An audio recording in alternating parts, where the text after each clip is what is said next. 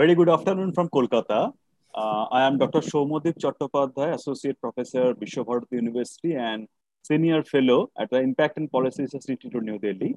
On behalf of the Center for Habitat, Urban and Regional Studies, IMPRI and Team IMPRI, I welcome you all to this City Conversation discussion series.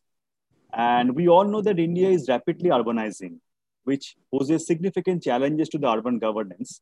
And by the United Nations estimates, urban residents in India will account for 52.8% of the population by 2050, and as compared to the 34% of today. And cities like Delhi would edge past Tokyo.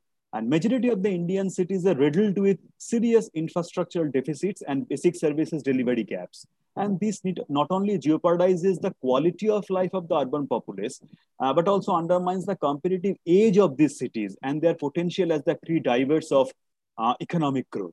And the unprecedented COVID-19 pandemic has exposed several pre-existing urban governance challenges, as well as the deep-rooted inequalities in access to housing, services, livelihoods, and safety nets.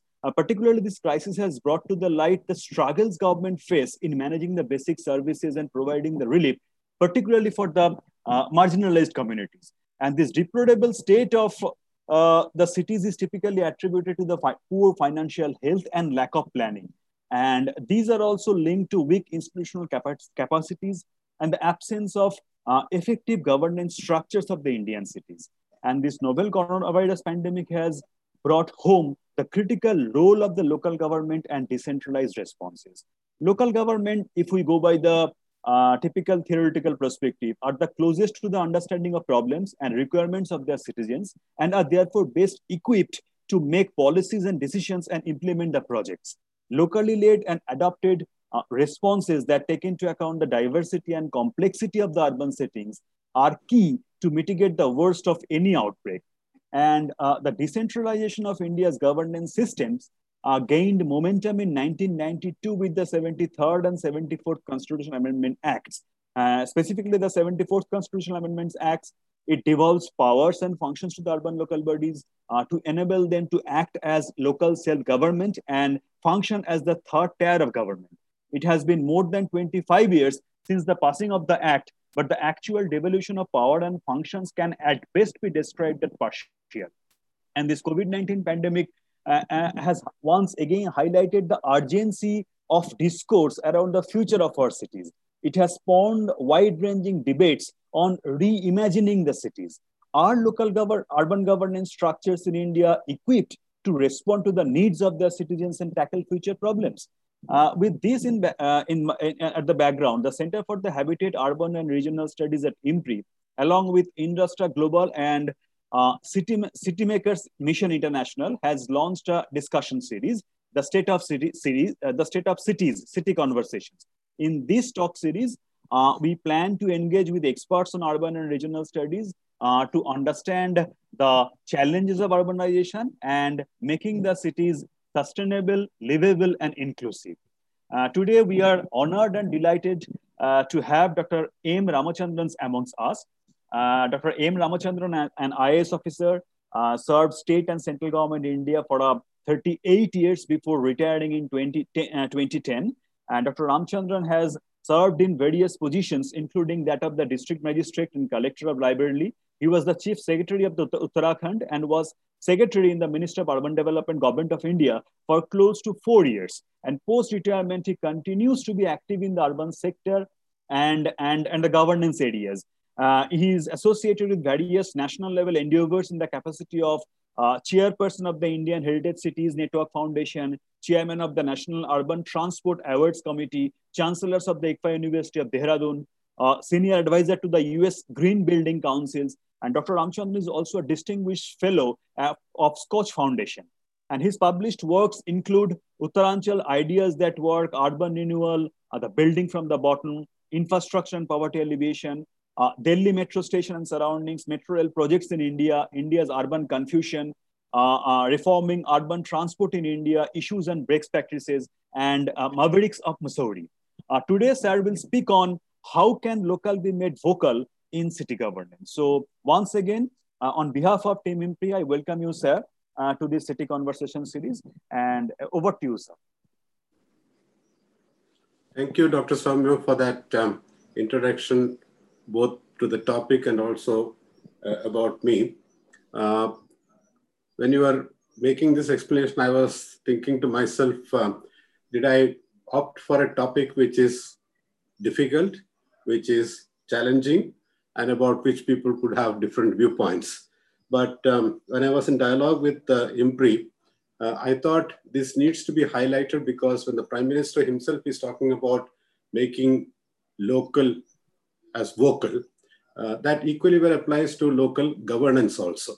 And as Dr. Soumya emphasized, which is the level of government which we feel closest to us, the one which is at the local body level, and more so in very smaller towns, smaller cities, because there everything is visible. The services which the local body provides is visible, and the representatives who are there also somewhat visible, if I could put it like that. So what have we done with regard to that structure of governance at the local level, which, as we both are emphasizing, is the closest to people, and what is its evolution? So I thought I'll briefly touch upon this, and it'll lead to a discussion as to, probably a straight question could be, how can we make local vocal? After listening to all this, probably one of you may ask, then how do we make local vocal? So let us come to that after going through this. There are 10 slides. We can move on to the first one. I'll start with the constitutional position, which Dr. Soumya also referred to.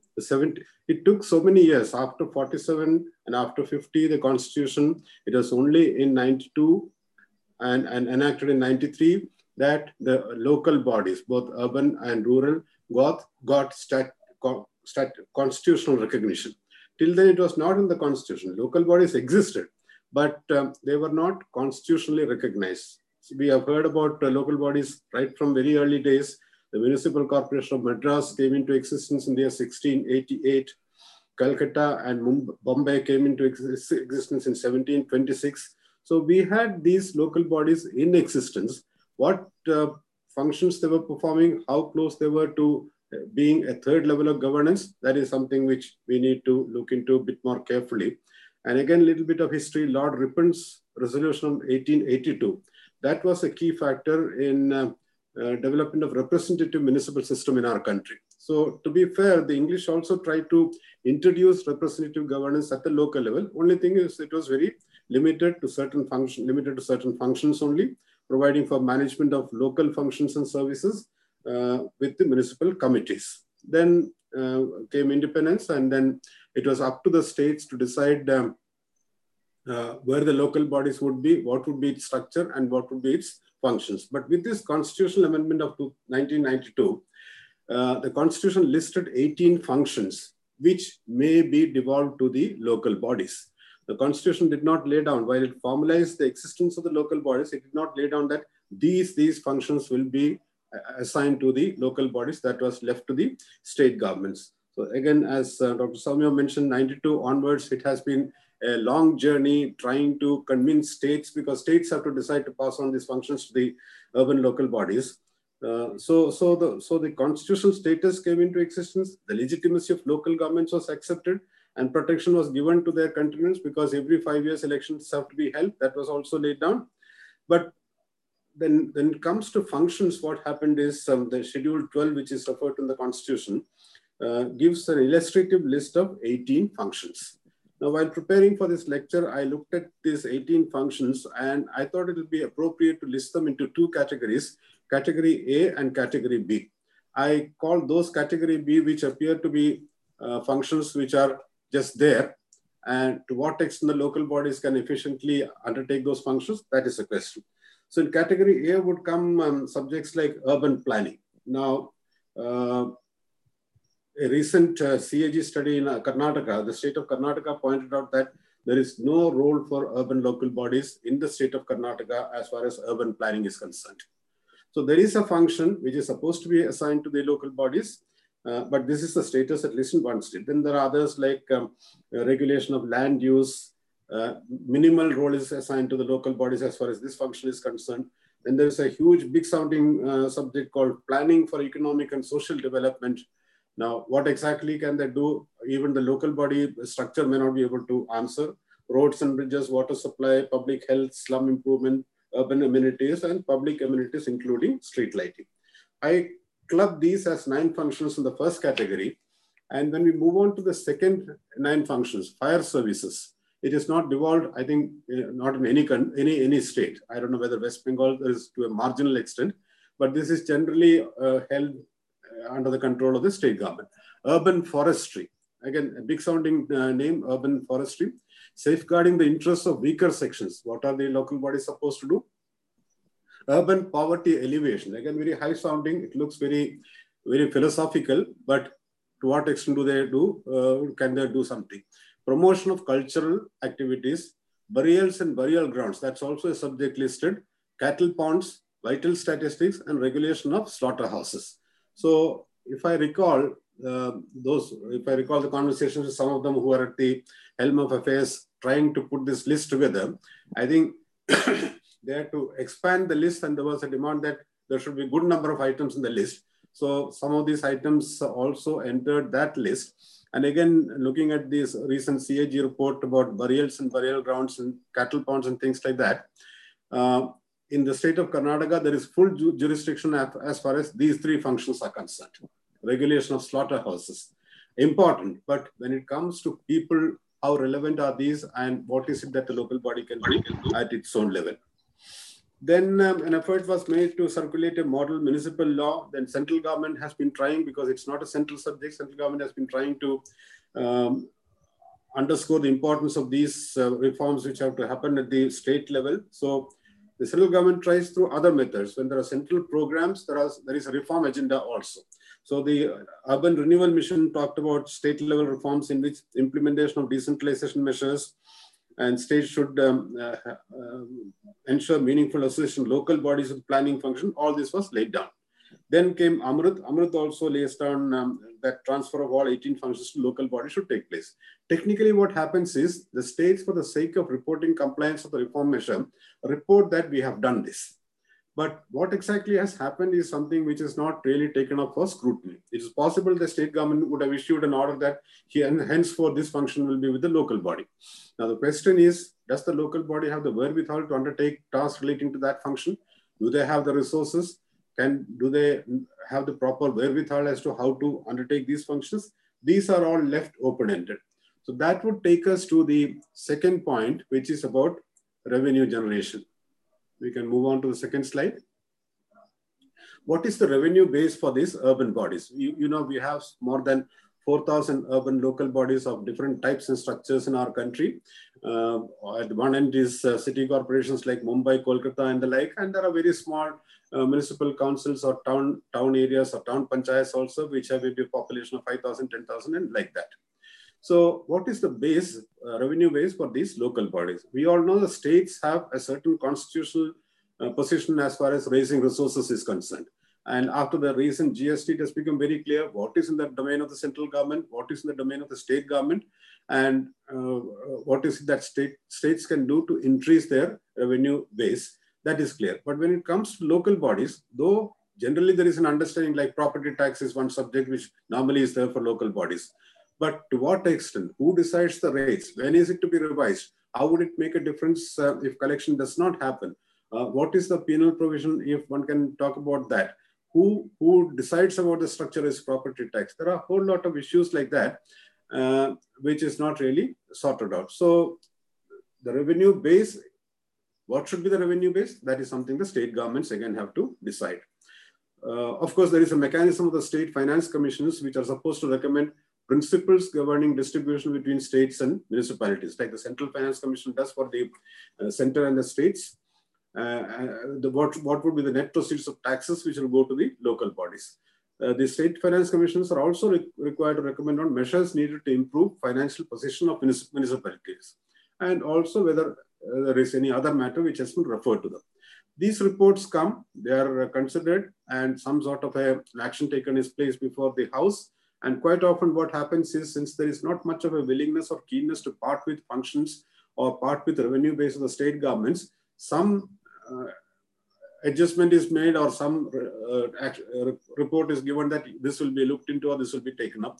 That's what happens. So if you look at the own revenue base of local bodies as a percentage of GDP, that is, what is it that the local bodies in India generate, more than 50% of the municipal expenditure is on salaries and wages. So you can imagine if a local body has say 1 crore of revenue during the entire year, more than 50 lakhs goes into salaries and wages only. In fact, it was 54.2% in the year 2001-2. In various states, it exceeded what they collect also. So states have to come to the rescue of the local bodies. O&M services such as water supply, sewerage, management of solid waste, these are all either taken up to a certain extent, or when there are no resources, they are left as they are. So on an average, about 40% of total municipal expenditure goes for these activities.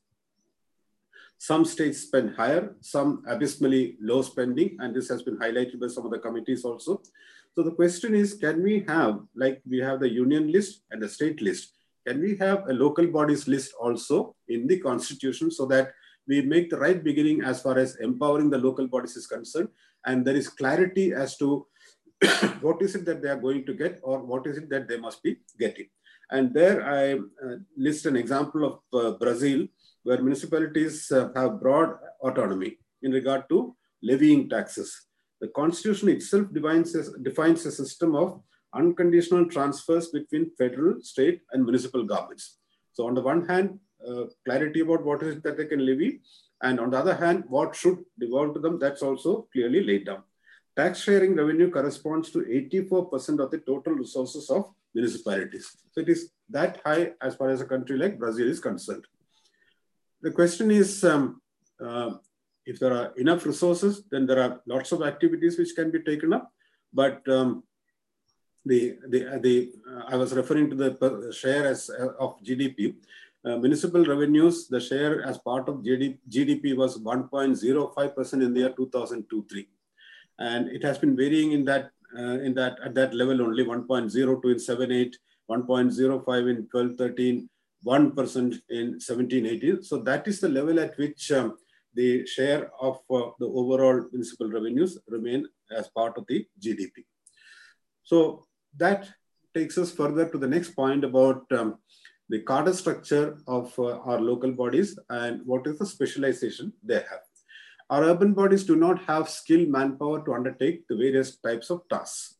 And here I listed an example of a city corporation in the state of Karnataka again, which has recently been highlighted by the CAG report. There is a commissioner. I'm talking about the executive level. There is a commissioner, and next to the commissioner, there are 5 functionaries: Chief Accounts Officer, Chief Engineer, Revenue Officer, Chief Development Officer, and Chief Health Officer. And these are mostly the traditional functions, health-related, construction-related, accounts keeping, revenue. These are the traditional functionaries which exist, who are supposed to structure what should happen in the local body, limit how the city moves forward.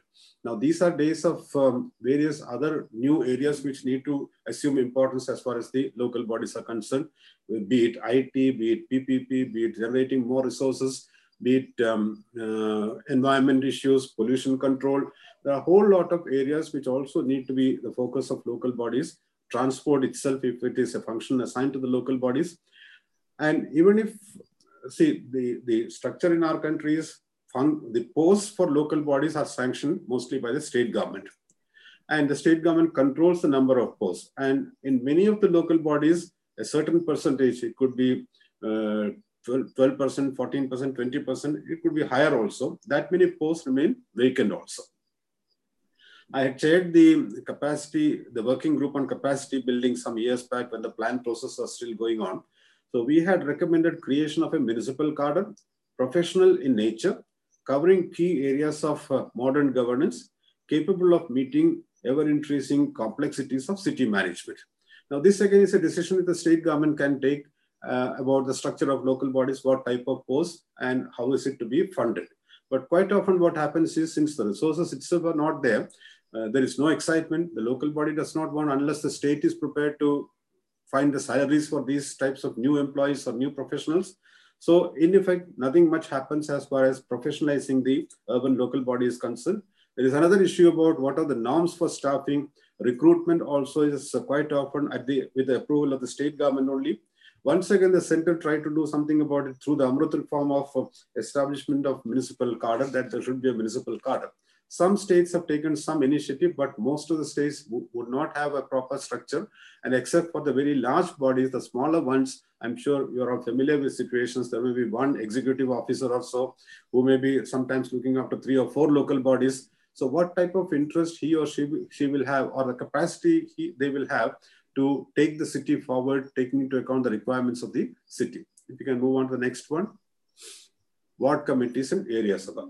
So when this subject of vocal became prominent, I was once again trying to look at, we have the local bodies as the local body councils as a third level of governance.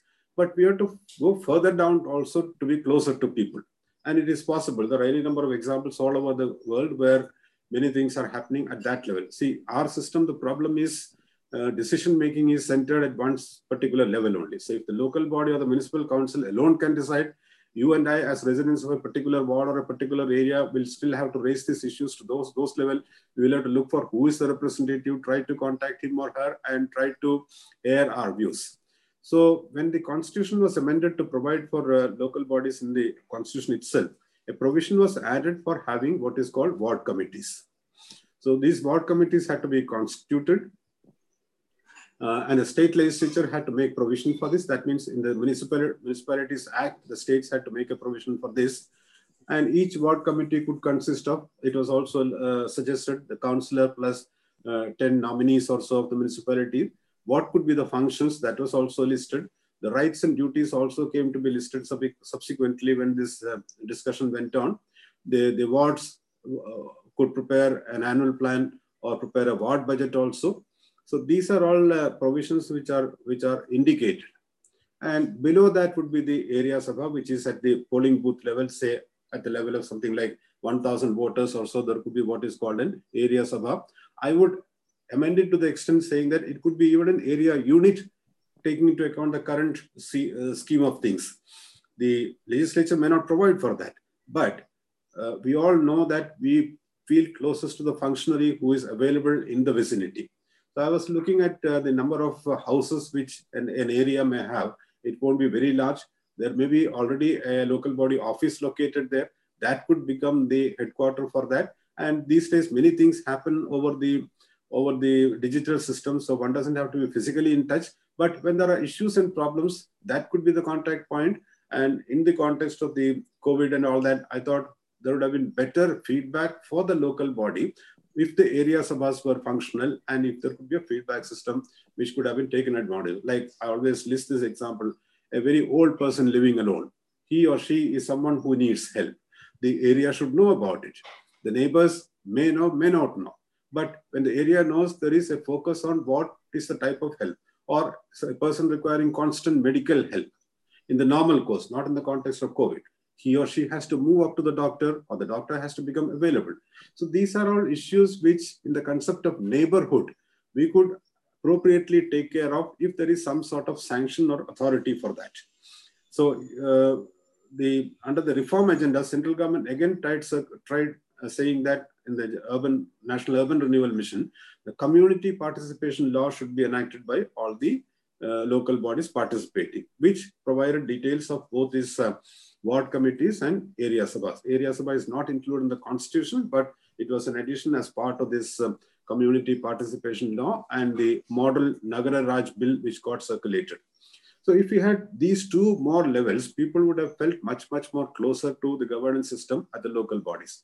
And whatever little problems we have, sometimes water is not available, there is an issue about supply, waste management, certain things are not happening the way it should be, street lights, issues like that. So there are so many such local issues which could have been better addressed by having one focal point, which in turn would have taken it up with the local body official concern and would have found a solution, and a feedback would have been given to the person concerned that you raised this problem yesterday, by today morning, this has been addressed, this is a solution, or this is the time it will take. That's the type of governance we expect at the local level. So in making, and once again, I rely on the CAG report for Karnataka 2020 report, that's why I repeat it. They said ward committees not constituted in any of the city corporations except for Bengaluru Municipal Corporation. One exception is the state of Kerala, where ward committees have been constituted and they tried to have meetings also, but that attendance is very low.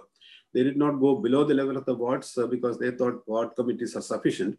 And to a certain extent, I think some of these other states also, like at that time during the reform time, Andhra Pradesh government provided for area sabha. Guwahati also provided for area sabha, but whether they are meeting, whether they are functional, that's a different issue.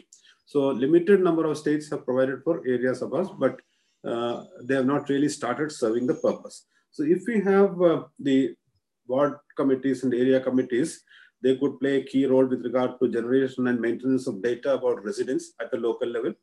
They can constantly monitor service delivery. They can immediately report on deficiencies which are there.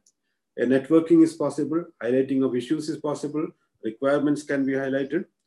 Participation can be encouraged. I mean, when we have a unit 10 houses away, we would naturally tend to walk in there. If there is a meeting on a Sunday or so, people would want to join and think about one's area and problems. So promoting an idea of local leadership, which is something which is required, because democracy, if it is to take its proper form, leadership should get promoted right at that level, because from there the leaders start rising and then they rise to further levels. I don't know whether that is the reason why no one wants an area sabha or a ward committee, because then I generate a threat to myself here. Moving on to the next one. Service delivery regulator. Now we talk about service delivery, which is a function which is, in some places it's performed well, okay. Some places it is very pathetic. So who can ensure that the services which you are supposed to get, the basic services which you are supposed to get, are made available to us? Do we still keep making complaints and sending representations and things like that? Or can there be an arrangement whereby an independent mechanism looks at that? Say, management of water supply and sewerage. It's a primary function of an urban body quite often. And people get connected as far as these services are concerned. Now, when we look at water, access to pipe to water for each household, where do we stand? When will universal coverage happen? The Amrut talks about that. If it is not so, then what is the alternative available? What are the hours of supply wherever there is water supply? It should be known to everyone. What are the measures taken for reducing wastage of water? That's an important subject. Amrut talks about reducing water losses to less than 20%. Grievance management. If you have a grievance, what do we do? What is one supposed to do? So these are some of the key issues relating to water supply.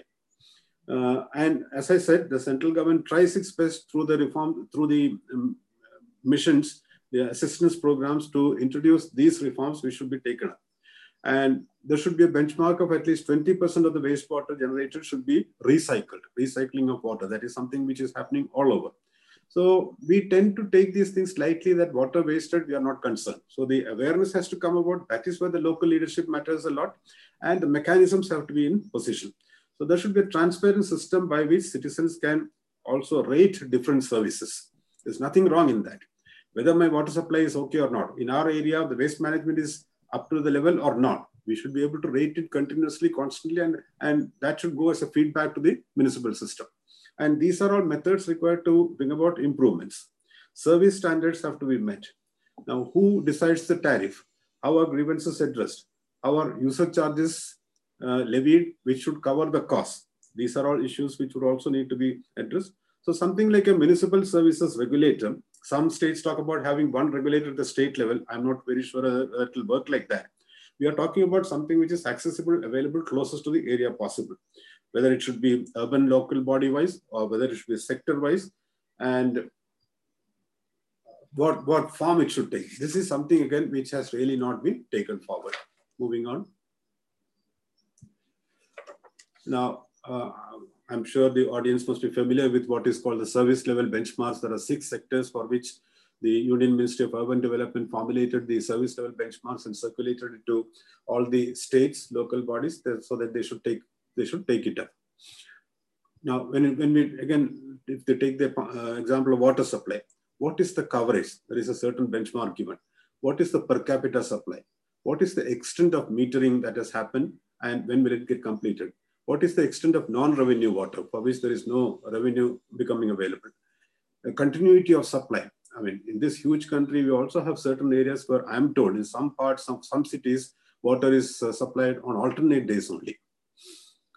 Now, these are all explanations which should be available to the people. Why is it so? What is the bulk availability of water to the local body, and where does it go? How much is wasted? What has been done to reduce the waste? So these things should again be known to people at the ground level. Redressal of grievances, then cost recovery, efficiency in collection of charges, water charges, then sewage management, there are issues, stormwater drainage, there are points to be covered, solid waste management. Average per capita generation of waste in our country per day, per person is 450 grams. And it seems to be going up only. We are supposed to move in the direction of zero waste. So what are the efforts which are to be made, and how does it get converted into action at the local level? We saw a lot of work under the Swachh Bharat mission, but I don't hesitate in saying that even after the Swachh Bharat mission, there are big cities in our country where when you go through certain roads, you find garbage piled up. Then I look at the reason for that. Probably people have a tendency to throw it at a place where they are not affected. Probably they do not know of arrangement where they can deposit that waste. Either there should be a collection mechanism. Door-to-door collection is something which should have been assured by now. I remember some government figures were out of 75,227 wards. I think, in 75,227 wards in the country, there is a mechanism of door-to-door collection of waste. So if that is so, which are the wards left out, and what is the change we can bring about?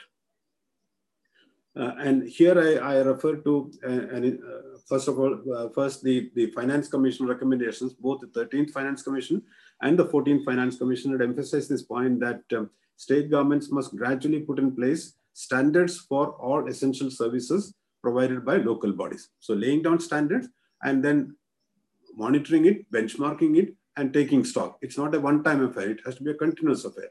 So the 14th Finance Commission also repeated the point, urban local bodies will have to measure and publish service level benchmarks for basic services. This is something, when it was initiated, that was the dream I had, that every year the mayor will go before the press, public, and say that this is where we were when the year started as far as our service levels are concerned. This is the improvement we have been able to bring about. Why can't mayors and chairpersons do that? But no one does that. And there's no point complaining about it's not within my scheme of things. Of course, in some states, water is the subject which is managed by the water board at the state level. But then there are various other areas where these benchmarks can be taken up, action ensured, and people can feel more comfortable about it. So here I refer to one example of, water supply was privatized in the city of London. And Affinity Water is one of the utilities undertaking this task. So I'm referring to a figure in 2019 when its chief executive went public saying that, I want you to know that we have not met our leakage target this year or last year. The chief executive is telling the public, I find this unacceptable and apologize wholeheartedly. Look at the style of governance. I mean, here if you go to a representative, you say, Acha dekhenge, we'll see to it. That is the response we are most likely to get. But he says, I find it unacceptable and I apologize wholeheartedly. We will incur penalty of 8 million pounds from the regulator. The regulator will immediately impose a penalty on him for not meeting the targets. The regulator there is known as off-VAT. This will be returned to our customers through their bills from next year. Here our tendency would be to collect that penalty also from all of us. But there he is assuring that from next year, I'll see to it that what I deposit as penalty will be returned to the consumers. That is the style of governance and that is the style of functioning. We keep traveling.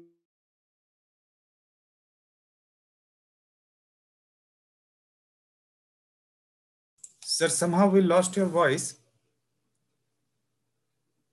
Still visible, I suppose? Yes. Now it's okay. Yes. Yeah. So that is as far as accountability is concerned. I mean, it's one thing, it's two sides of the coin. You ask for more powers, but then you have to be accountable also, which is important. So then we move on to the next one, UMTS, Unified Metropolitan Transport Authorities. Now, transport is one area about which people feel much more concerned in the cities. Day by day, problems coming up. I just went on the roads of Delhi today. Traffic is almost the same as what it used to be before COVID also. There is that mad rush. There is that overtaking from left, right, and center. There is that pushing the other vehicle also and dashing against the other vehicle also. There is no space left on the roads. So that continues, and this is going to continue. So the urban transport policy of 2006 and the various measures, one of the measures I always emphasize is to have something like the Unified Transport Authority at the city level. What we mean by Unified Transport Authority is, I'm audible, right? Yes, yes, sir. Please go on. Because I see a static thing. So what I mean is we have different mechanisms of public transport. Say, if you take the example of Delhi, suburban rail services to a certain extent, but metro, buses, and other forms of transport. So if each one takes its own path, then where is the integration? Then there is also the issue about the last mile connectivity. So public transport system as a whole for a city, and a city like Kochi has shown the example of can go beyond that also. They have brought into the scheme of things the three-wheelers also, and there is a mechanism. Today, if you go to Cochin, most probably I think you can just use a card and make the payment for the trip also. So public transport systems being planned in isolation, that regime has to change and integration has to come about. Ease of being able to move from place to place, that is the core of a smart city also. We keep talking about smart cities. And this has happened in cities like Seoul, Singapore, Yokohama, Barcelona, all these considered smart cities. And they all have a sound transport system as at the core of their smartness. So when we talk about smartness, we have to understand what are the primary smart features which people look for. And that is something which we have to provide. So we must have these authorities at the city level. It should be through a legislative provision, and that is where I referred to long back. Andhra Pradesh legislated for that, then Tamil Nadu legislated for one in Chennai. Very recently, at the end of 2019, Kerala legislated for such an authority covering the big cities. So they can have one authority, but different composition for the three big cities they have, and later they can have it for other cities also. So transport is a subject in which local bodies have to take active interest because that has become so key today. Involve ward and area committees and proactively work out solutions, collaborating with the state. Now, we as residents of different corners, parts of the city, we know what our transport problems are. So we should be able to highlight it that I find it difficult for my daughter or for my sister or whoever it is when she has to come back from work at 10 in the night, is isolated, no street lights, there is no local service, local transport available. So issues like this should get highlighted and there should be mechanisms. I even visualize a situation in areas or routes where regular buses do not ply. We should be having some sort of small mini buses or so, which when they have enough passengers will take around in the entire colony and drop people at different places. So there should be mechanisms like that which should be possible. And these are all concepts we have to think about. So the UMTA or the Transport Authority for the city will be a mechanism for effective city participation. Since the local body itself cannot take care of transport, this is a best mechanism of coordination. And this is again an area where the local participation can be much, much more prominent and there can be better solutions. Next, please.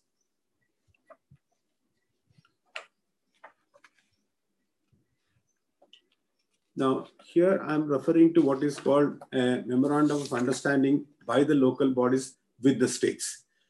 Now, quite often we all come across what the mayor or the chairperson will say, I have no power, so what do I do?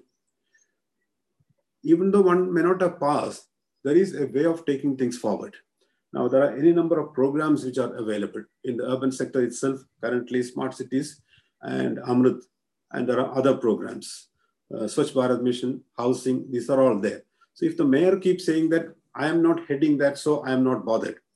I envisage a situation where the mayor or the chairperson should be in a position to have a dialogue with the state government, maybe at the beginning of each year, that these are my priorities for my city, and through your programs, I want these things to happen. Or I want this sort of an integration among programs so that people have better advantage. And I want these targets to be met. Say again, the issue of bulk water.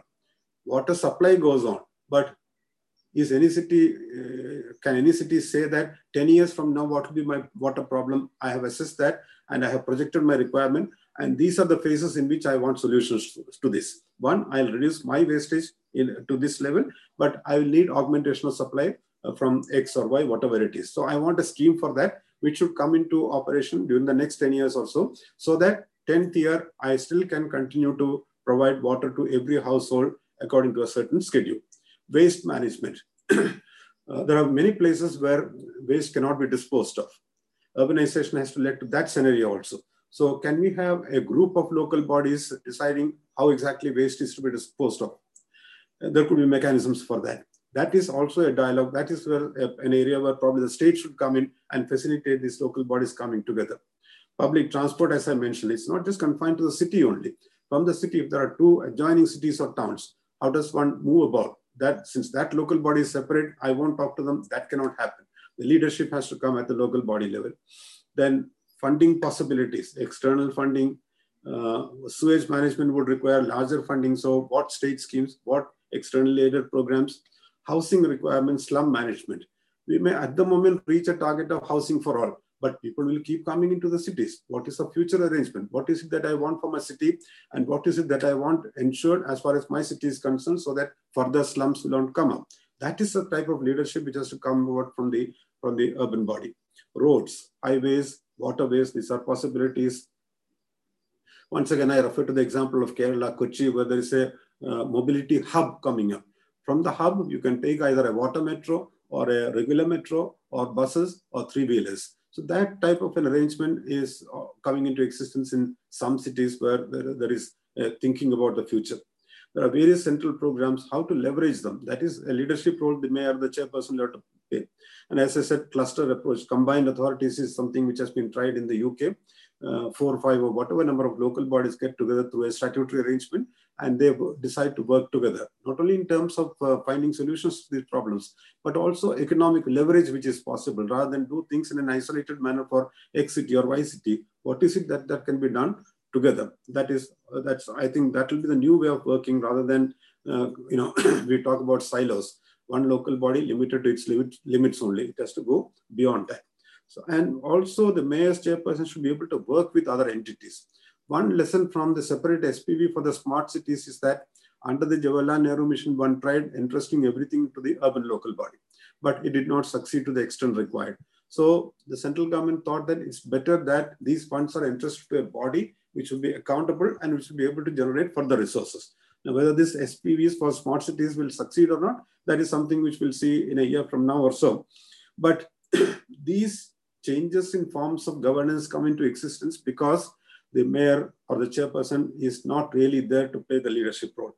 So we have to move away from this tendency of just harping on multiplicity of authorities, how to work in harmony, do away with the focus on status and protocol and things like that, and be able to work as the generators or leaders of change as far as the various activities are concerned. Next, please. So that would take me to a whole lot of issues. How does data get generated? How do we make use of data? What is the information base which we should be having? What is the type of networking which we can have rather than just be confined to one's own limited areas? The digitalization process, citizen participation. So compared to earlier days, data has become something which is of utmost importance in today's scheme of things. Various types of data get collected. They are there at the local body level, but are they accessible to the people? That is one fundamental question. Is that which is being collected put to proper use in improving governance and better decision-making in the context of people at the local level? That also becomes important. Now, for this, the local body would need some sort of guidance and some sort of technical participation. Unfortunately, they do not have any such wherewithal today, so they depend on consultants. Now, to what extent dependence on consultancies lead to proper results or how lasting those will be, that is again a subject to be debated. Scope to improve data collection practices exists. Status of automation of processes, that also needs to be looked into. Question of proper technology practices, open data platforms which are regularly updated. That would be relevant for our cities. Sharing of information, effectively communicating with citizens and keeping them abreast of various activities. Today, there are various places where the digital mode is used to communicate with people. Does that really happen? That can happen better, I would think, at a local level, at the area Sabha level or so, where keeping people in the loop would be much, much more easier, faster, and facilitative, and more participative if that can be taken care of. As an example, study of local councils in the United Kingdom some years back found that cost of face-to-face transactions was 8.6 pound. That is, if there's a transaction where face-to-face, like we talk about, meeting a person and getting a work done. If it is done via telephone, it was costing only 2.8 pounds, but only 15p for transaction via a website. So they have categorized it, and one can see the advantage if it is properly structured, if it's the position, if it works well. There is a huge cost saving also possible. Openness about data, sharing of information among people, and having hassle-free networking arrangements with a convenient digital setup will all make local governance more participative and meaningful for city residents. Once again, I'll refer to the example of New York, which is one of the world's leading digital metropolises. Figures collected some years back showed that the city government engages over 25 million people a year through more than 200 digital channels. As a pioneer in open government, New York City government has unlocked thousands of public records, enabling technologists to build tools that help New Yorkers every day. New York City's digital sector growth at one stage propelled it to rank second in venture capital funding. So that is the type of possibility. Another example from the UK, the City Growth Commission said metros need to improve their capacity to collect and analyze data about the economy and public services. Without robust granular data, metros are limited in their ability to plan and commission effectively. Aligned service budgets and in an integrated reform agenda, which has the power of timely, accurate information. And briefly, the 14th Finance Commission also referred to this.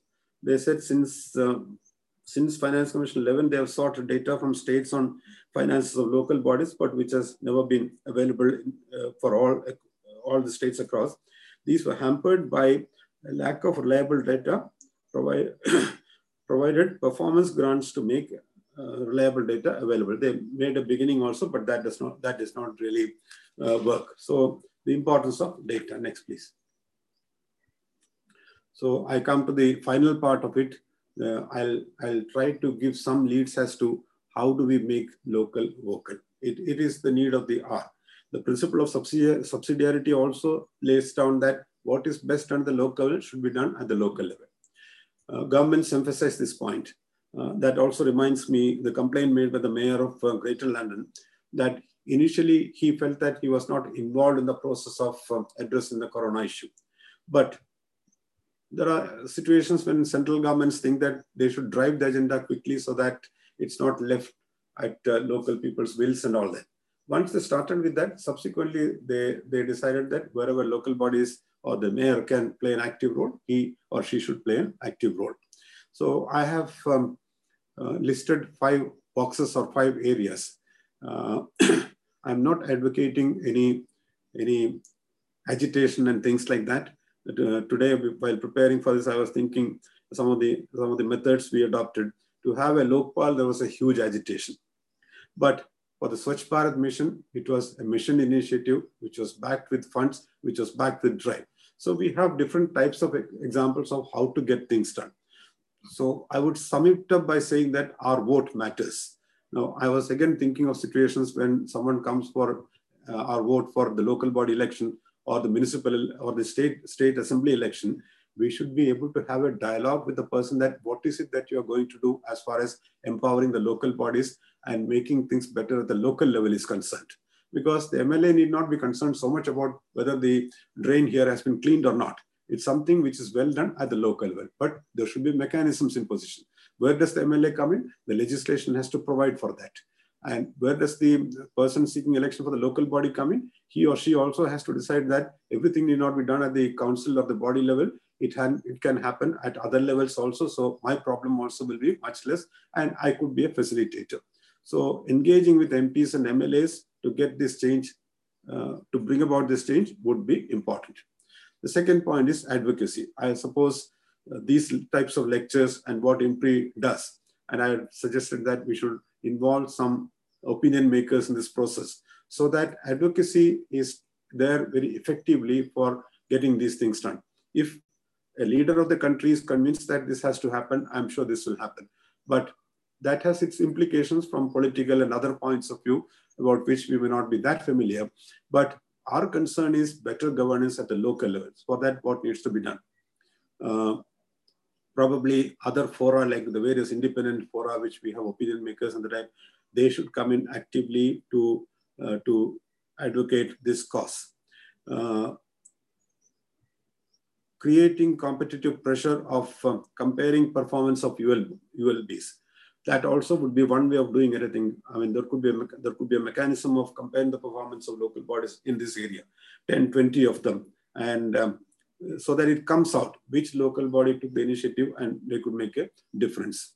The third point is activating ward committees. The Constitution provides for that, and it's only a question of implementing that. Here I would recollect a Terry report of 2009, which said informed and tax-paying citizens should demand better services and greater accountability. How is that to be done? So this would be one platform, and going below that, the area unit, which would be a much more friendlier and closer unit as far as the local residents are concerned. So that takes me to the next point, making areas of us functional.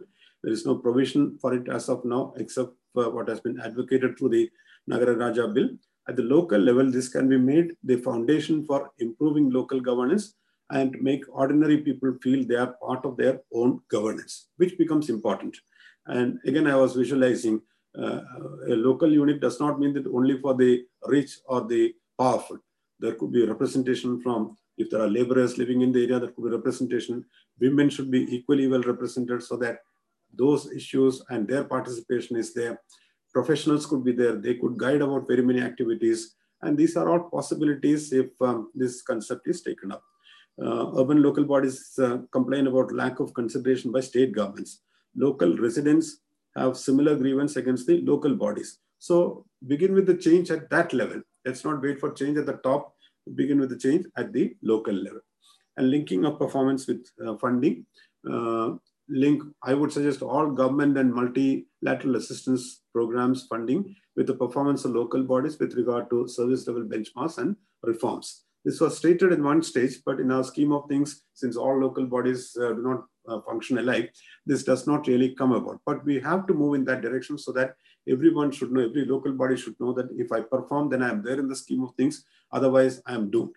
And I won't get re-elected. People won't vote for me. So before concluding, I just want to refer to some personalities also. Jawaharlal Nehru was mayor of Allahabad during 1924-26. So it's not that our politicians are not used to what it is. And in recent times, you know, Mr. Fadnavis in Maharashtra became chief minister, was mayor of Nagpur. So there are people who rise from local body leadership to state level, but not many of them. And when they reach that level, probably either their approach changes or the way they look at things, that also undergoes a change. In the Latin American countries, we heard about Curitiba, Bogota, and all that, where the bus rapid transit system was brought in very actively. And there was names like Penelosa, who was the mayor, that became very prominent. In that continent, a successful mayor immediately becomes a candidate to become the president of the country. Boris Johnson, who was mayor of Greater London, is the prime minister of the UK today. So there are people who have risen. But then the question is, even with these type of people rising up to those levels, why is it that local governance is not getting the importance which it should get everywhere? It cannot be answered very quickly or in one sentence, but the efforts have to be there. What type of efforts? As I said, we have to be at it continuously, and we have to be striving with our elected process to get these changes done. At the same time, parallelly, having other mechanisms for these being taken up. I think I've a little bit exceeded my time. I conclude at this stage. Thank you very much for this opportunity. And I suppose this focusing and highlighting will lead to discussions in the country. That is what is important. I always recall what one of my ministers told: books should lead to ideas. So these discussions should lead to ideas getting taken up. And I have great hopes on IMPRI taking this agenda forward. Let's not leave it at this. Step by step, let us take this forward. Even if we make little bit progress and success, that is worth it. And that will be a good indication of people getting getting a feeling of they are involved in governance as such. And that is required in our democracy. At the grassroots level, people should feel involved, and some of them may rise to other levels. Thank you very much. Over to you, Dr. Samir. Thank you, Dr. Ramachandran, for your insightful lecture. Surely your lecture will motivate us to a lot of more discussion on how to empower the local government. And it is very much evident from your lecture that this empowerment of local government, the strengthening of the local government is not only need of the hour. It's not only because that since we have a pandemic situation like COVID-19, so local government needs to be empowered. It's not like that. Local government needs to be empowered if we need to solve the problems, the governance problems in which the Indian cities are or Indian cities have been facing for the last 50 years since independence. Okay, because after all, one of the major aim of the urban policymaking in India is to make the cities growth nodes. And if we want to make the cities the engines of growth, then there is no no way out or no alternative to the importance of making the city government truly empowered. And you rightly mentioned during the course of your lectures, I think you mentioned the importance of 3 Fs: funds, functionaries, and finances. And also you mentioned about the types of functions which have been devolved to the urban local bodies as far as the constitutional provisions are there. For example, and also at the same time, you mentioned about how the devolution of such functions have been incomplete even after 25 years of decentralization. For example, you talked about the urban planning. Unfortunately, the urban local bodies, most of the city governments, it's not only in Karnataka, it's most of the city governments in all over in India, they do not have any role to play in urban planning. And it's really surprising because, for example, nowadays, a lot of discussion has been going on how to use land as one of the important financial instruments to improve the financial health of the urban local bodies. But unfortunately, the urban local bodies do not have any role to play in land use planning. So here is the deficit, which is very much glaring in the context of Indian cities. And also, you mentioned about, like, for example, the JNRM, Amrut, all the national level program, they have a kind of reform conditionalities in the form of devolution of certain functions. And well, the functions are needed to be devolved. So that's one part. But the other part of the story is that, as you rightly mentioned, that most of that municipalities are now being entrusted with certain mandates which are unfunded, because the municipalities, they do not have any money to finance their functions. And you mentioned about the revenue base. You mentioned about the property tax, the most buoyant source of revenue, and even for this buoyant source of revenue, the municipalities, they lack complete autonomy. For example, to decide on the tax rate, to decide on the exemptions, and so on and so forth. So these are very critical issues. And also, you rightly mentioned about municipalities have functions. They have been devolved certain functions with them, but they do not have adequate skilled manpower to carry out those responsibilities. So that is also a serious problem. And you mentioned about the importance of creation of a municipal cadre, which could improve the capacity of the urban or the city governments. In fact, I'd like to mention here that in West Bengal, just a few years ago, a new post was created. That was the post of urban planner. So the idea of the urban planner was to help the urban local bodies or the city governments to devise the plans and programs. That was a post was created. But I think after 2015 or so, I'm not sure whether the urban planners are continued to be engaged with the urban local bodies or not in case of West Bengal. And also, you mentioned about the importance of the participatory provisions. You mentioned about the ward committee, and also you mentioned about the area sabha, community participation law. It is constitutionally mandated that the local if this area sabha can be constitutionally mandated, then there is a huge possibility or huge potential that that the local government can be brought more closer to the citizens. And unfortunately, in most of the states, ward committees are not even being formed. And even when where the ward committees are being formed, participation is low, especially as you know. In the context of most of the state government, since urban development is a state subject, so there is a lot of differences the way these constitutional amendments have been actually implemented at the state level. For example, West Bengal has been considered as a front runner in the implementation of the decentralization. In West Bengal, I think apart from 2 or 3 other states, West Bengal is and Kerala, where there is a provision of constitution of ward committee in each and every ward. Okay, but even after the provision of constitution of ward committee at each and every level, participation, I personally did some field surveys in 6 municipalities of West Bengal, including both the large size cities and the small size cities. There, obviously, the ward committees have been formed in paper, but the participation, the functioning of the ward committees, the annual general meeting of the ward committee, they are not being held at all. Okay, and even if they are being held, the participation is very, very low, which actually defeat the very purpose of the constitutional mandates. And also, at the one thing in this context, I would like to know, whenever we are concerned with these fund functionalities and finances, so the entire approach is a kind of one size fit approach, fit for all approach. So it is obvious that the capacity of a big city like Delhi is not comparable with a small city. For example, if we consider a small municipalities in Odisha or a small municipalities in Jharkhand, it may not be possible for those urban local bodies to perform all the functions which are specified in the 12th schedule. So can we think of any municipal list? You talked about the municipal list. So can you think of any municipal list which are suitable based on the city sizes, which are more or less not responsive, rather they are related to the capacity of the local city governments? Can we think of any such municipal finance list? For example, if, the larger cities, they have a large economic base. So obviously they are much more financially, they enjoy financial autonomy. So in that case, obviously, the ability of the large cities to deliver the services, to supply the services would be much higher as compared to the smaller cities.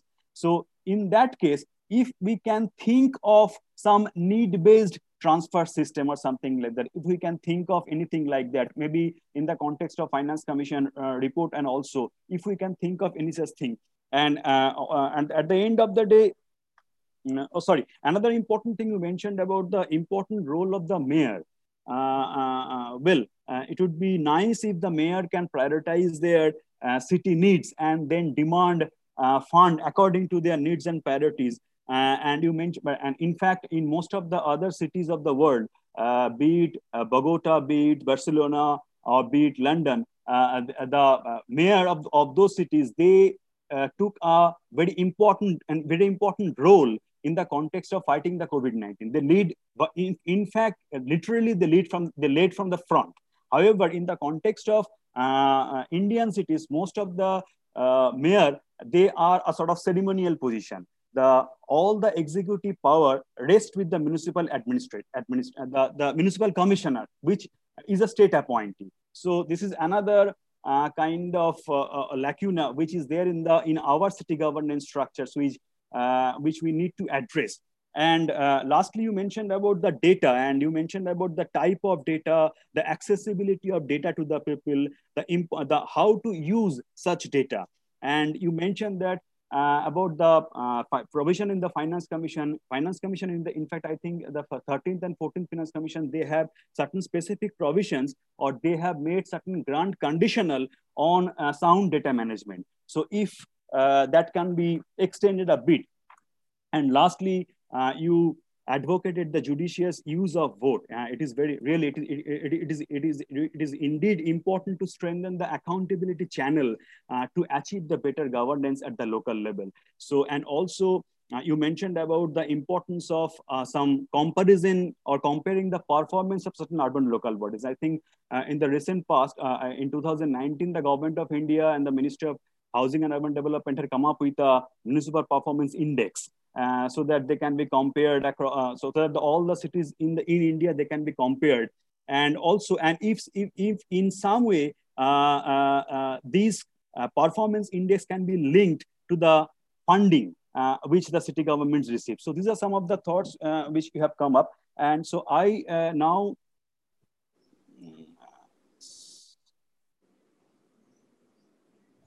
well, so let me first there are certain interesting questions which have come up. So I first place those questions before you. So then I'll after your response, or I'll ask some other questions from my part. So one of our attendees, his question is, what is the relevance of Nagar Raj bills? You have mentioned about the Nagar Raj bill, community participation law. So the question is, can it be implemented across the country? And what has stopped the Indian cities from implementing this? And what is your take on, should we amend the 74th Constitutional Amendment Act? Because now, and it is very much important, it is even the proponents of the smart cities, they are also now advocating the amendment of the 74th Constitutional Amendment Act, especially when there is a clash of interest between the special purpose vehicles and the city governments. Who is actually owning the city? Who is the actual decision makers? So there are certain private consultants agencies who are advocating amending the 74th Constitutional Amendment Act. So what is your thought on it? So first, what is the relevance of Nagar Raj bill? Can it be implemented across the countries? And how far is it possible to amend the 74th Constitutional Amendment Act? And should I continue with another question, because there is another question is there? If you think a group of questions should be taken up together, I have no issue. This is also related to this the first question. The second question is how to make the union government accountable to ensure the financial streamlining of the urban local bodies. Because the urban local bodies, they do not have money, and so they fail to provide the services. So can we rethink the entire urban governance model differently, so that we can bring in more financial accountability, we can bring in more accountability on the part of the leadership also? Thank you. So I take those three questions. First one is about the Nagar Raj bill. See, the fact that it is a bill means it is something which has to be taken up for implementation. So it was circulated to all the states so that they can provide for these ward committees, area sabhas, their functions, duties, how they are to be constituted and things like that. Based on that, the states had to amend their Municipalities Act to give representation to these subjects. Ward committees, as I said, there is a provision existing in the constitution, but it's not comprehensive enough. So it's only a draft suggested bill which was circulated to states, and the domain is that of the states. The center cannot implement it because the local bodies is a state list and the states have to do it. Municipal Corporation Acts and Municipalities Act, they are all within the domain of the state legislative assembly. So the state has to take a call whether they would like to implement it fully, partly, or they don't want to implement. In many states, that is the situation. They have not implemented it. Number two, about amending the constitution. This amendment of the constitution itself, I mean, I'll be very curious to find out how did this happen in 1992, because this would not have been to the liking of many people, at least providing for the local bodies in the constitution itself. But there are certain times when certain things happen. So it was one of those times, I think, when the constitution amendment could go through. So I don't see any immediate possibility of constitution being amended to bring about further changes, because that requires a lot of discussion, unanimity, unity of thinking among the states also, that these changes can be brought about in the constitution. That will does not seem to be existing now. So I don't see a possibility of another constitutional amendment at this stage for a purpose like this, which is not in the day-to-day scheme of things an immediate priority, so to say. I mean, there are amendments happening, but the nature of the amendments, not as far as local bodies are concerned, other subjects. So I don't see a possibility, but if possible, there is a requirement. As I said, is it possible to have what is called a local bodies list after the central and state list? as far as functions are concerned, as far as devolution and financing sources are concerned. If it is possible, nothing like it that could be thought of. The next best mechanism we have is the Finance Commission, the central finance commissions, which are also supposed to look into that, but they always keep complaining about we do not have full uniform data from states about the state finance commission reports. First of all, there's no uniformity as far as the period is concerned. Second, all states do not have finance commissions in position as per the regularity, the 5-year period. And those commission reports should have adequate data which can be taken into account by the Central Finance Commission while making a recommendation. So there is a huge gap there. So one of the requirements would be, which has been time and again emphasized, is the state should have a continuing mechanism of having what is called a State Finance Commission cell or unit or so, and they should constantly build up on what needs to be prepared and kept ready for the State Finance Commission. And the terms of reference of the State Finance Commission, there is another subject of debate about who should be part of the State Finance Commission. There is nothing clearly laid down as to who can be the members of the State Finance Commission. And about accepting the recommendations of the State Finance Commission, again, it is left to the sweet will of the state government as to what is it that they want to accept and what is it they can afford to ignore. So all these things together need to be looked into if a change is possible. But the next best level would be the states themselves deciding to bring about changes in their municipal legislation to the extent possible. The third point is how to make union government accountable. I don't see any question of union government being made accountable because it is not their subject and they cannot do that. It is the states which are responsible for the urban local bodies. Only the state local bodies can either discipline them or make them accountable.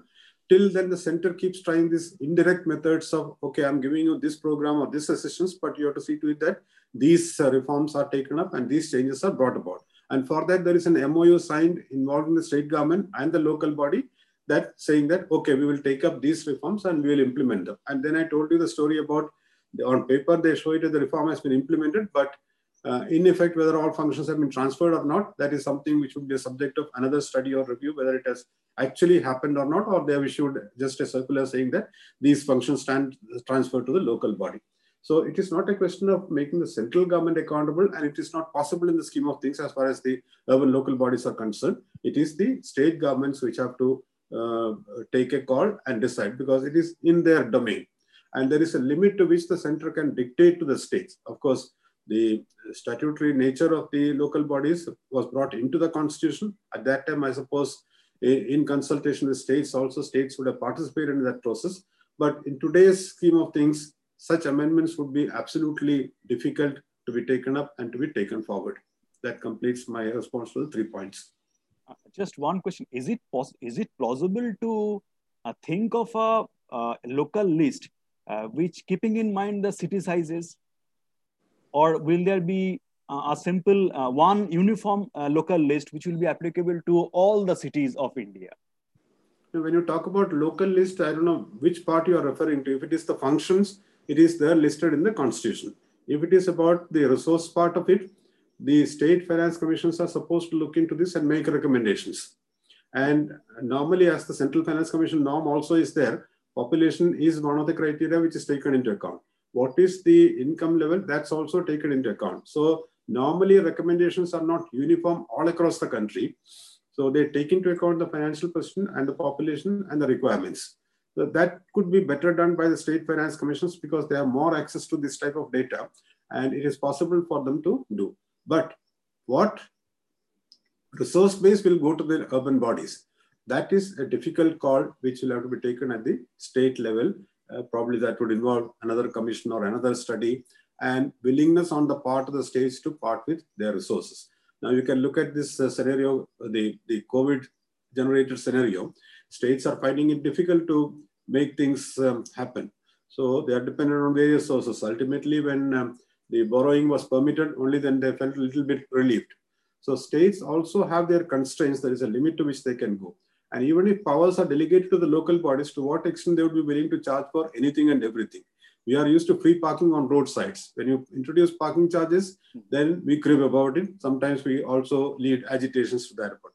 So profession tax, there are things like that, various new areas which can be thought of. The high-powered expert committee has listed a whole lot of areas which can be thought of. But do we have the will to bring in more taxes at the local body level? that will naturally go with our performance. Are we bettering our performance? Are we accountable to the people? Are we assuring the people that we are doing better? When people see probably better performance, they would be willing to pay more. So it's a question of what is called the chicken and egg story, what comes first and what can be improved. So unless improvements happen, and that is where concepts like service level benchmarks would come in handy for local bodies, because at least they can look at these. And as I said, they should become the representatives of the city to struggle with the state government to get programs where they need and improvements which need to be brought about. So unless they take that leadership role and show some results, these things are not going to happen. You and I, as ordinary taxpayer, would not be willing to pay more when we are already paying for various things for which the result is not satisfactory or accountability is not clear. Yeah, well, thank you. So may I now request Dr. Simi Mehta? Well, please, Simi, go ahead. Thank you very much, sir. Thank you very much, Dr. M Ramachandran. It was such a delight to hear you and your expert views. It is always a learning experience. Thank you very much, sir. Thank you, Dr. Soumyadeep, for moderating the session. Actually, I totally agree to you when you say that it is very important for the people to vote. Towards the end of your presentation, you mentioned that voting really is the power for the people and to exercise their power. But while this is true in a democracy, and this should happen in a democracy, the municipal elections, or for that matter, the panchayat level elections, should be held as per schedule. We have seen for one reason or the other in various parts of the country that these are postponed or moved indefinitely for one reason or the other. In fact, we have just seen that by-elections are being held, full-fledged state elections are being held in trying times like these of COVID. What is it that is stopping us from having regular periodic elections at the local level? Because unless and until local elections are held, it will be very difficult for the people at the grassroots to exercise their power and be really vocal for local. In fact, I believe that strengthening from below would prove to be important foundations in creating a self-reliant India. So your views on that, sir. And a separate question based out of pure curiosity. When you were the leader, you were the Secretary for Urban Development. During your tenure, which urban local body or which state did you experience that this is the ideal ULB or ideal state which is following all the rules and regulations in toto, and that can be emulated by others? And should we have some sort of a ranking, sir, among the ULBs, just in order to instill some sort of competition among them, and so that they do all the work that is listed as per the constitution for them, and of course to fulfill their responsibilities towards the people? So this was my thank you, Dr. Soumya. Pleasure seeing you again. Thank you, sir. 2 points, broadly 2 points. One is about the elections. Should I also add few questions? So that okay, fine, no issue. Few questions. Yes. Sir, first of all, thank you very much for highlighting such pertinent issues, and over and over again, especially in this COVID times. As a few taking cue from your lecture only, a few points I have also noted down just to ask. Sir, in your view, for the Ward Sabha, which you are suggesting, what can be the ideal size? In villages, we know that 1,000, 2,000, or in, let us say, urban frame survey, we have 120 households. There are various structures. So, sir, you are also mentioning neighborhoods or blocks, which can be also mixed. So, in your view, what can that size, ideal size be for governance or local leadership to come? And similar point to this, sir, is also, since cities and urban, most of the delivery are state government subject, and our states also has a major role to play in all the cities. Many of them are capital cities. and the revenue or the important places. Then we have SUDA, State Urban Development Authority, then municipal, administration. And then we have for user fees, so many of parastatals, Delhi Jal Board, sanitation, DDA, so much. So how and most of our cities also, the municipalities are also very much engineers led in terms of their work. So how O&M then again, and there is also economies of scale. So what relation or what focus should state governments give to make their cities more independent? Because usually central government is pushing so hard, but sir, in your view, what state government should do to make their cities more empowered, or I would say independent or liberated from their clutches? Uh, Similarly, really, sir, you have mentioned that we don't need the amendment of 74 CA. But really, so in your view, because transport, you really mentioned one city which comes to my mind is Boston in USA. They really have a very good integrated system that you can get down from airplane to go to everything, all the transport mode. They have an integrated system. So the transport policy of 2006, especially with the green and other things coming, do you think there is required for another push to amend it or update it, the transport policy? And should we also have some service level benchmarking in the transport sector? All the other sector we have with a new policy integration and also affordability point of view, and now safety also. Is there something required in that front? Uh, Similarly, sir, very focused, as sir, you are also mentioning, the most of the state governments are not taking this reform agenda of especially giving, in the hands of local, because there are a lot of contestation. Most of the times there is, increase in property tax. So all the local leaders are against it. So giving that voice sometimes also plays also against the reform, most of the reforms. For example, we have slums and other things.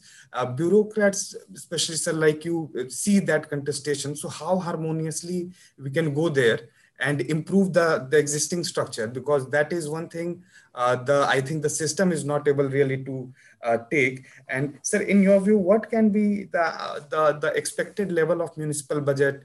You really mentioned 1% of the GDP. Where can the municipal leaders really see that going in terms of direction, to the tune of 1.5 to 3% as potential also? So many successful schemes you have, sir has really also mentioned Swachh Bharat Mission, where the political willingness and target, that is very, very important. Pradhan Mantri Awas Yojana, Jan Dhan Yojana, many big successes. India have PM Kisan Yojana. We are giving cash transfer, very less amount though, but to 8 crore people. Now that reach has increased. So using this technology, sir, how this urban governance also people can citizen-centric can be improved really in that area. What can some best practices inherent from India can be emulated from any city where the interaction is also safe? Because sir, in COVID now, as you see, the restriction also for meeting. So can new things be developed and experimented or be tried? Lastly, sir, China is doing a lot of things based upon land monetization. So what is your view? Because especially for empowerment and funding for the city, many scholars do argue the metro is able to do it. So what cities can do with their lands? Does there is any scope to work upon that, so that they also get some autonomy?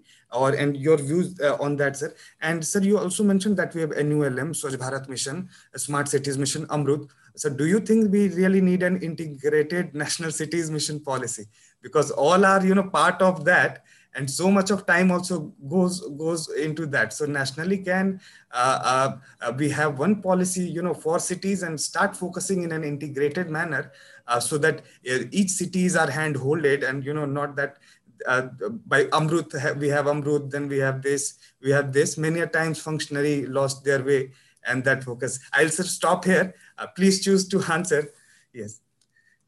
Thank you. First, Dr. Simi's 2 points. First is about elections. There is a provision that elections have to be held once in 5 years. And that's a provision which has come about, and the state election commissions are supposed to run this. There is no getting away from it. If anyone wants to get away, then the courts hold them accountable and responsible. And there are some limited instances where courts have asked this question. One way they get away from this is not as a uniform practice, but saying that the delimitation process or the reconstitution process for the local body is currently on. I think that's how probably Bangalore gained some time, Hyderabad gained some time, things like that. Otherwise, in the normal course, it is not difficult to go beyond the 5-year term and wait for any number of months or years to hold another election. If you recall, I mean, you may not be privy to that. I'm talking about 10, 12 years back. Jharkhand did not have much of local body elections, but they also had to fall in line. And for the first time, probably Ranchi had a municipal election after any number of years. I'm not sure whether it is uniformly happening everywhere, but the only checkpoint we have is the constitutional provision and judiciary getting into the process. The only method by which state governments can postpone the election process is under one of these criteria that a reconstitution is happening, the local body itself is being reconstituted. That is how they try. But generally, I think elections are held once in 5 years, with except for these exceptions which I've talked about, which politically sometimes they try to manage, but they are held accountable in the courts. Again, since I'm more close to the Kerala scenario, I think the local body tenure is coming to an end on the 11th of November or something. I understand they are planning to entrust it for a certain period to the district administration, and then after that elections will be notified. So there could be a little bit of a gap, but that also they will not account for, because if the judiciary asks the question, why didn't you plan for holding the elections? Of course, these are difficult times. I think they would take the plea that because of the Corona crisis, they did not want to go into it straight away. So broadly, I don't think there are instances where elections have been avoided or postponed on a larger scale at any place, unless you have any specific figures and which you want to refer to. And it is just not possible because Constitution provides for that. The second point is about what is an ideal state or a local body from the point of view of urban governance. This is a complicated question in the sense that either you have to have the parameters clear on what basis. Very broadly, I hope no one minds this. It is noticed that in the southern part of India and the western part of India, local body governance is a bit more stronger and more prominent and active. Not so much in the northern part of India. And here I have no hesitation. I have repeated this any number of times. One of the Haryana chief ministers at one stage said when somebody talked about empowerment and things like that. So he said, local body ko to hum hi to paisa dete hai. So that means my control will remain. That was the message of it. And you have the other extreme in West Bengal, where I think Kolkata is ruled by mayor and council and things like that. I believe you have a strange provision where the minister can be a mayor also. There are strange provisions like that, though probably does not come under the office of profit criteria. It's provided for, but it may be good for a city like Kolkata. I really don't know. So it's very difficult to say which is ideal, but when it comes to implementation of programs and taking the initiatives and taking the reform agenda forward, this is what I noticed. The southern part and the western part are much, much more active. Probably they have been exposed to this urban governance culture long back. I refer to 3 big local bodies started during the 1800s. 2, that is Mumbai and Chennai, are in that region. Kolkata, of course, is on this part, and West Bengal itself is a different scenario. Whereas if you look at Punjab or Haryana or UP and all, there has not been much of a prominence as far as urban local body governance is concerned. Recently, when you all facilitated publication of my article in the Pioneer, I made it a point to send to the Secretary to Chief Minister of UP also saying that you should consider this. I don't think they would want to consider, because there are wheels within wheels as far as the political scheme of things is concerned. May not be the right candidate, but then look at it. Even states which provided for ward committees and the like, Maharashtra provided for it, Karnataka provided for it, but when it comes to actual implementation, there is nothing visible. And as I said, the Area Sabha example is only for Hyderabad, where at that time it happened. So it was pushed, it happened. I don't know whether today Area Sabhas are active in that city or not. Guwahati, of all the places, provided for that. But it's one thing to provide for it, it's another to make them effective. To make them effective, they have to have a certain role. Normally, we talk in terms of powers and functions. If it is not there, then we just meet, have a cup of tea. Sometimes even that will be difficult. Chit chat and go back. That is not the structure of governance. So it has to be driven by functions. It has to be driven also by accountability. So it will take time, maybe, I don't know what number of years for the entire country to have a uniform pattern of good local governance, so to say. And again, these states are able to perform better because their municipal structure in whatever form it exists is able to respond to the requirements. I always recall, I mean, it's not any partial comment, but Gujarat used to be one state. Once funds are released, utilization, they were always ahead. Reform implementation, they were always ahead. And coming up with new project proposals, they were always ahead. That zeal was there that we should take advantage of this program and get as much as possible for the state. So also Maharashtra, so also the other states. Whereas states like UP, Bihar and all, they have to drive the agenda telling that here is a program like this. You have to undertake reforms. You have to come up with projects, and then they look around who will prepare projects. Then willy-nilly, they immediately depend on consultants. And consultants, I always say this, they are there to prepare the project document. After that, they are out. They made their money and they're out. They are not accountable. Like they have provided for roads maintenance and things like that, a period of 5 years or so after the roads are constructed. Similarly, consultants should be held accountable even 5 years from the completion of the project as to what you have suggested, whether that is in order or not. Of course, they will get away by saying that you didn't do this, you didn't do that. So that's why internalization of capacity is very important. If it's a solid waste management project, somebody from within should be able to structure it properly, own it, present it to the elected members, and stand by it and get it approved and implemented properly. So what is the type of leadership the local body has? One commissioner alone cannot be expected to do every such thing, nor will he be a professional. So that is where this difference comes about. Now, to move on to Dr. Arjun's points, first is ideal size of a ward committee. Again, we have experiments. I think in the state of Kerala, all residents of a ward are members of the ward committee. They can come and attend the meeting. But the secretary there was telling me hardly 10%, 8 to 10% people come for a meeting when it is convened. So that is one form we have. But we must remember in a city like Thiruvananthapuram, a ward has a total membership of something like 7,400. Okay, a councillor represents 7,400. Whereas in a city like Mumbai, a councillor represents 55,000 persons. So it varies depending upon the size, number of wards and things like that. So we can have a ward committee in which there is total participation. Whoever wants to come can come. Or we can have a representative wards committee where then one will have to structure and decide it, whether 10 people, 15 people will be nominated by the local body or elected from amongst these people. That is the structure. But normally it is agreed that the ward councillor himself should be or herself should be chairing the meeting of the ward committee so that he is in a position to communicate and he is able to take back what is the requirement of the area. So that is what is required as far as the ward committees are concerned. So one cannot lay down what should it be. It is something which should evolve. About the role of states, we have been existing in this scenario for quite some time. If states are really keen to strengthen the local bodies, they would have done it by now. So there is something missing there. And my gut feeling is it is probably that they don't want more leaders to come up in prominence at the city level. My gut feeling, it's not proven anywhere. The local MLA may not want a stronger person who could be a challenge. These could be the possibilities. So we have to get over these to reach a system whereby a change will happen. And that is where I say one had expectations. Mr. Fadnavis, from mayor to chief minister, probably would have brought about these changes, but he also couldn't.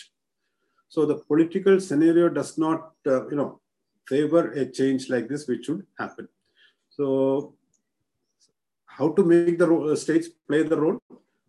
It's very difficult to say because these are days when states do not like too much of interference from the center also. The states themselves have to take a call. Now, every state, like Parliament, every state also discusses the urban local bodies budget every year. Do these points come up? Do they move in the direction of bringing about a change? Unfortunately, no. updating the National Urban Transport Policy, there was a move to update it at one stage. But Dr. Arjun, if you go through it very carefully, you find all that you want to see about urban transport already listed in that. It's a question of how much of that can we take up and how much of that can we implement. And a policy is, a broad direction. After that, you take off and then go to specific actions. So except for probably pollution-related issues, I'm not very sure that is covered, and green issues like these modern buses, electric buses, and fossil fuel-free vehicles and all those things. That may not be mentioned in detail in that, but broadly, almost all the points are listed there. So one could take off from there. Updating a policy won't make a difference unless there is a will to implement that. So you can look at it 2006 to 2020, what have states done to implement it. Incidentally, I'm writing a book on that along with Shivanand Swami. So sometime in the first quarter of next year, you will have that book also, which lists the journey of urban transport from 2006.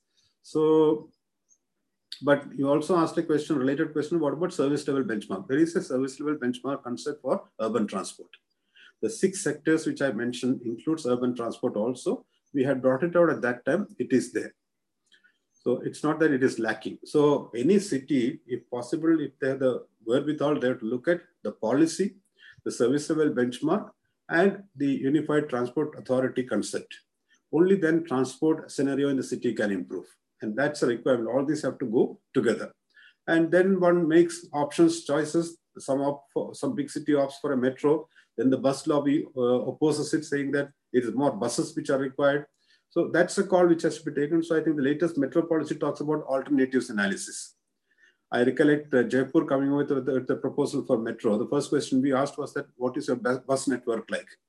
You haven't spread your bus network in the entire city, and straight away you want to think of a metro, which at that time looked like a white elephant. And I think it continues to be a white elephant probably. It's not covering, it's not a full network which has come into existence because that type of resource is not available. So these are calls which have to be taken. And again, if you want to study that, I have this problem, how many local bodies are interested with the subject of city transport? Now, you all can tell me, Mumbai has that subject best, has been there for any number of years. Indore took the initiative to have an SPV because the collector took the initiative. So I don't think anyone challenged it statutorily. BRTS came into existence, so there is some sort of supporting measure for that. Ahmedabad Rajmarg, there is local body also has a role in that, and it's a joint arrangement. So some of these forms have come into existence, not totally backed. I really don't know why transport is not a subject assigned to the local bodies, and probably they may not want it because where will they find these huge resources from? So it's better that it is kept away so that that headache is not with me. Let the state do it. There's no point interesting it. But the two have to work together. What is the point in a city not getting involved in the transport scenario and saying that this is not my subject, let the state do what they want? That is not the right approach.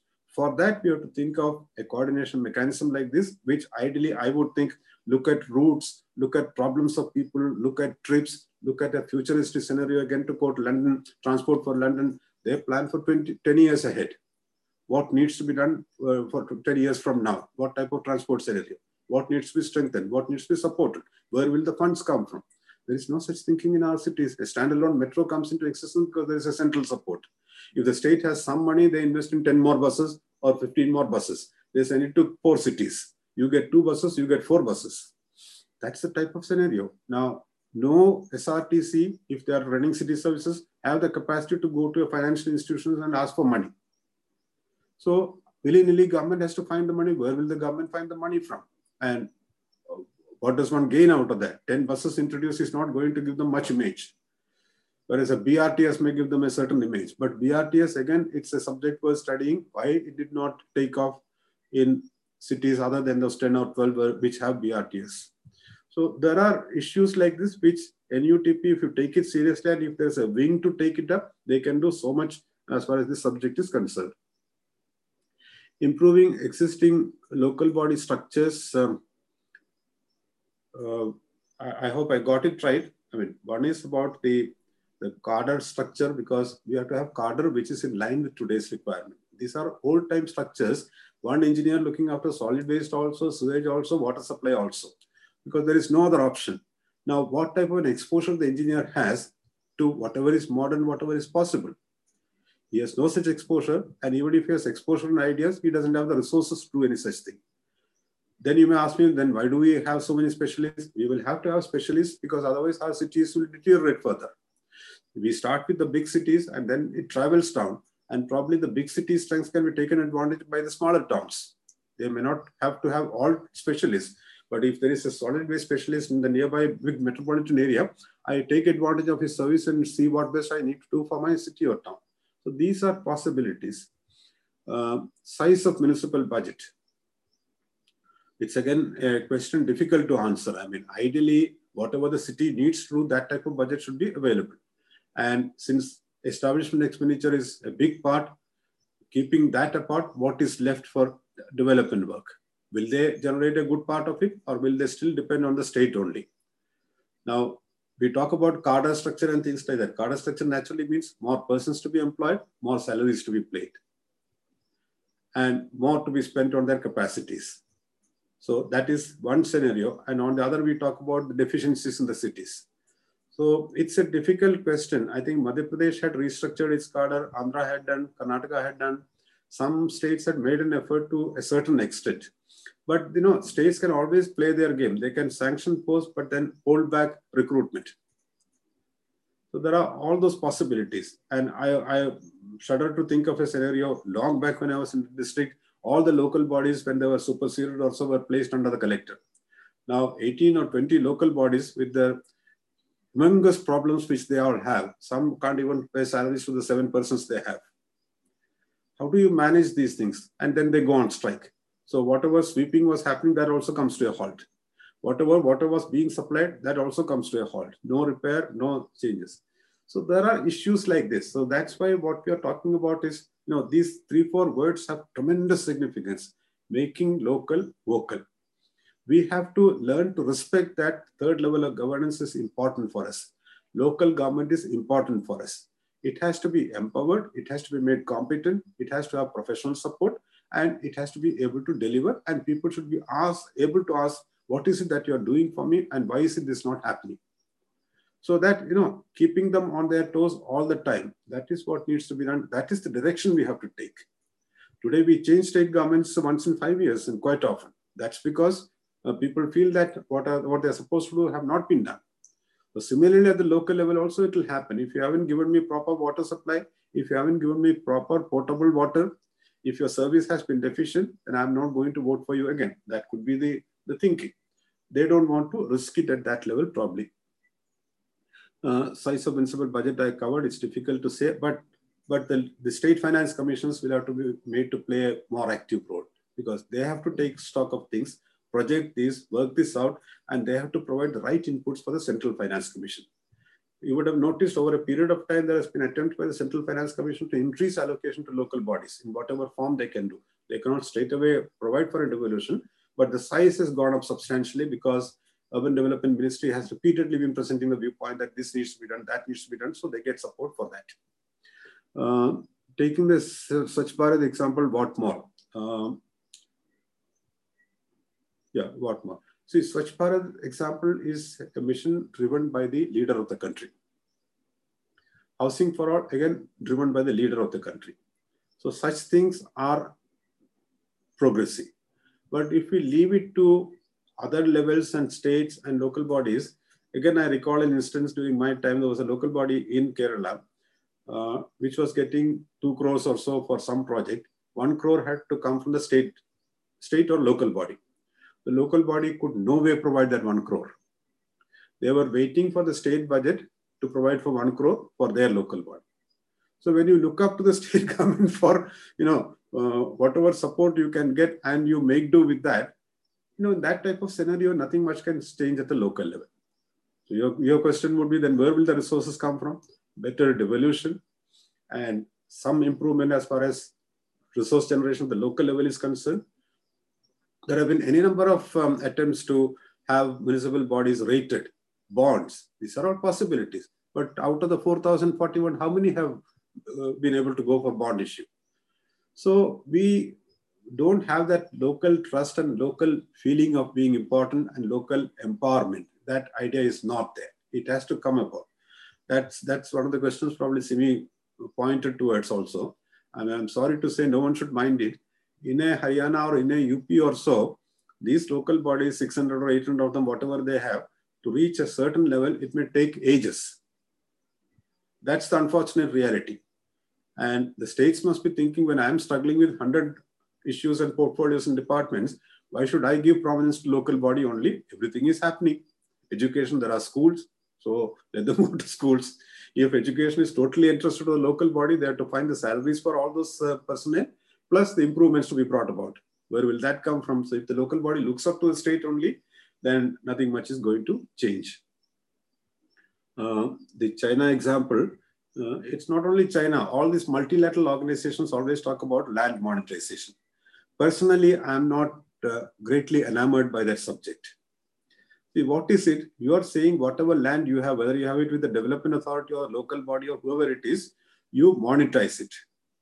Now, when you monetize it, I mean, again, I have written about this. During the COVID, what did we find? The local Kirana wala, local shop, he served our purpose, not the malls. And these have to survive. These have to be there. There is a rapport with that person.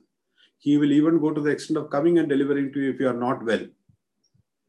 So without these local shops and things like that, we are not going to survive. So if we look at it from this point of view, if we monetize all possible land and give it to the highest bidder will put up something, and accordingly he or she will levy charges or rent or whatever it is accordingly. So we are moving into another world. So for that, we already have the malls and things like that.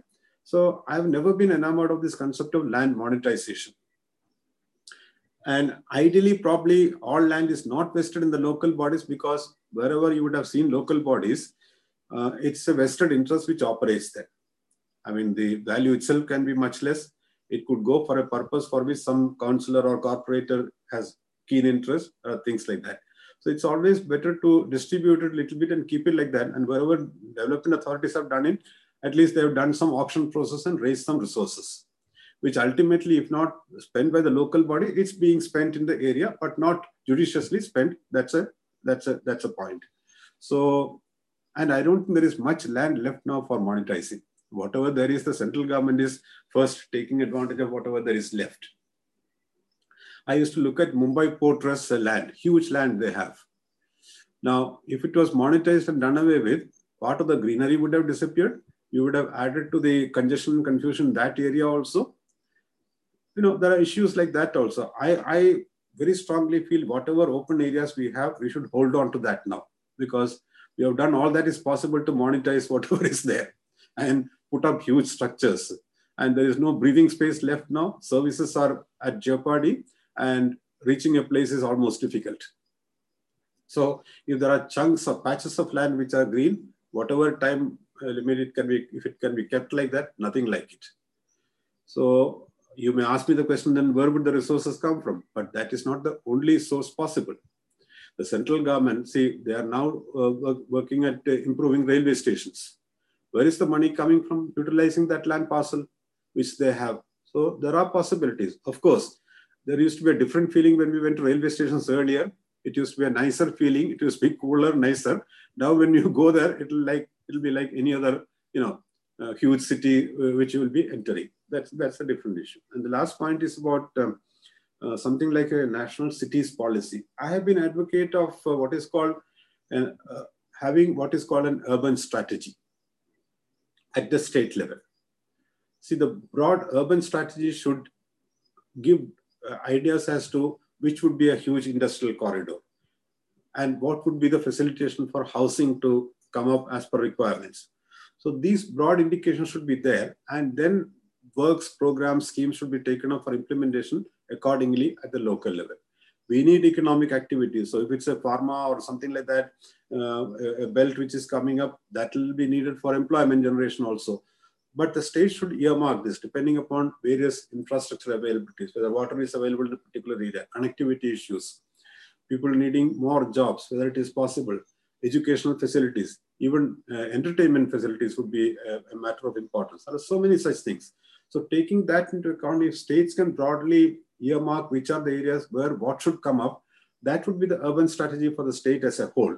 And further development should take place on that basis. Now you look at this Mumbai-Delhi industrial corridor. They designated an industrial corridor and they say what all can come up along that. So what were fallow lands at many places, what were village land at many places, they are also benefiting in the process.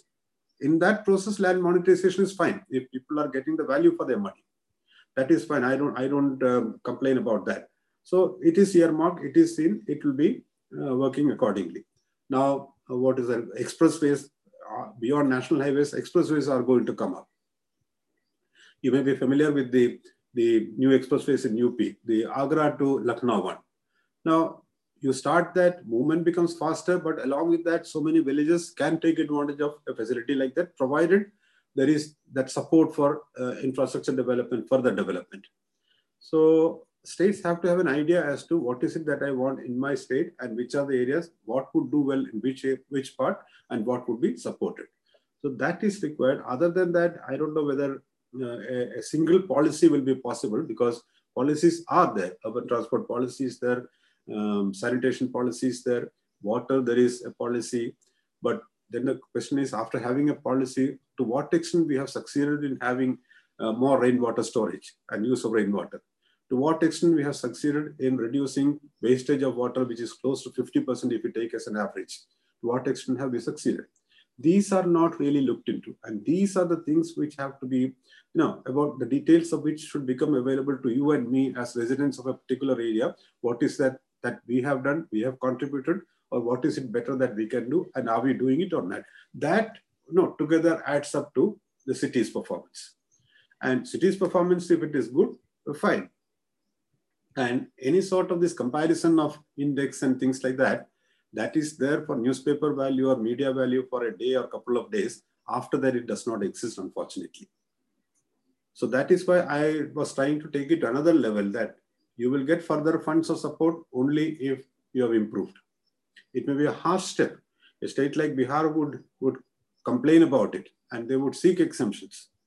But how long do we continue with the scenario that we give funds, there is some performance, there is no accountability, and things continue to go on? There is no change in the governance pattern. I think I have broadly covered most of your points. Back to you.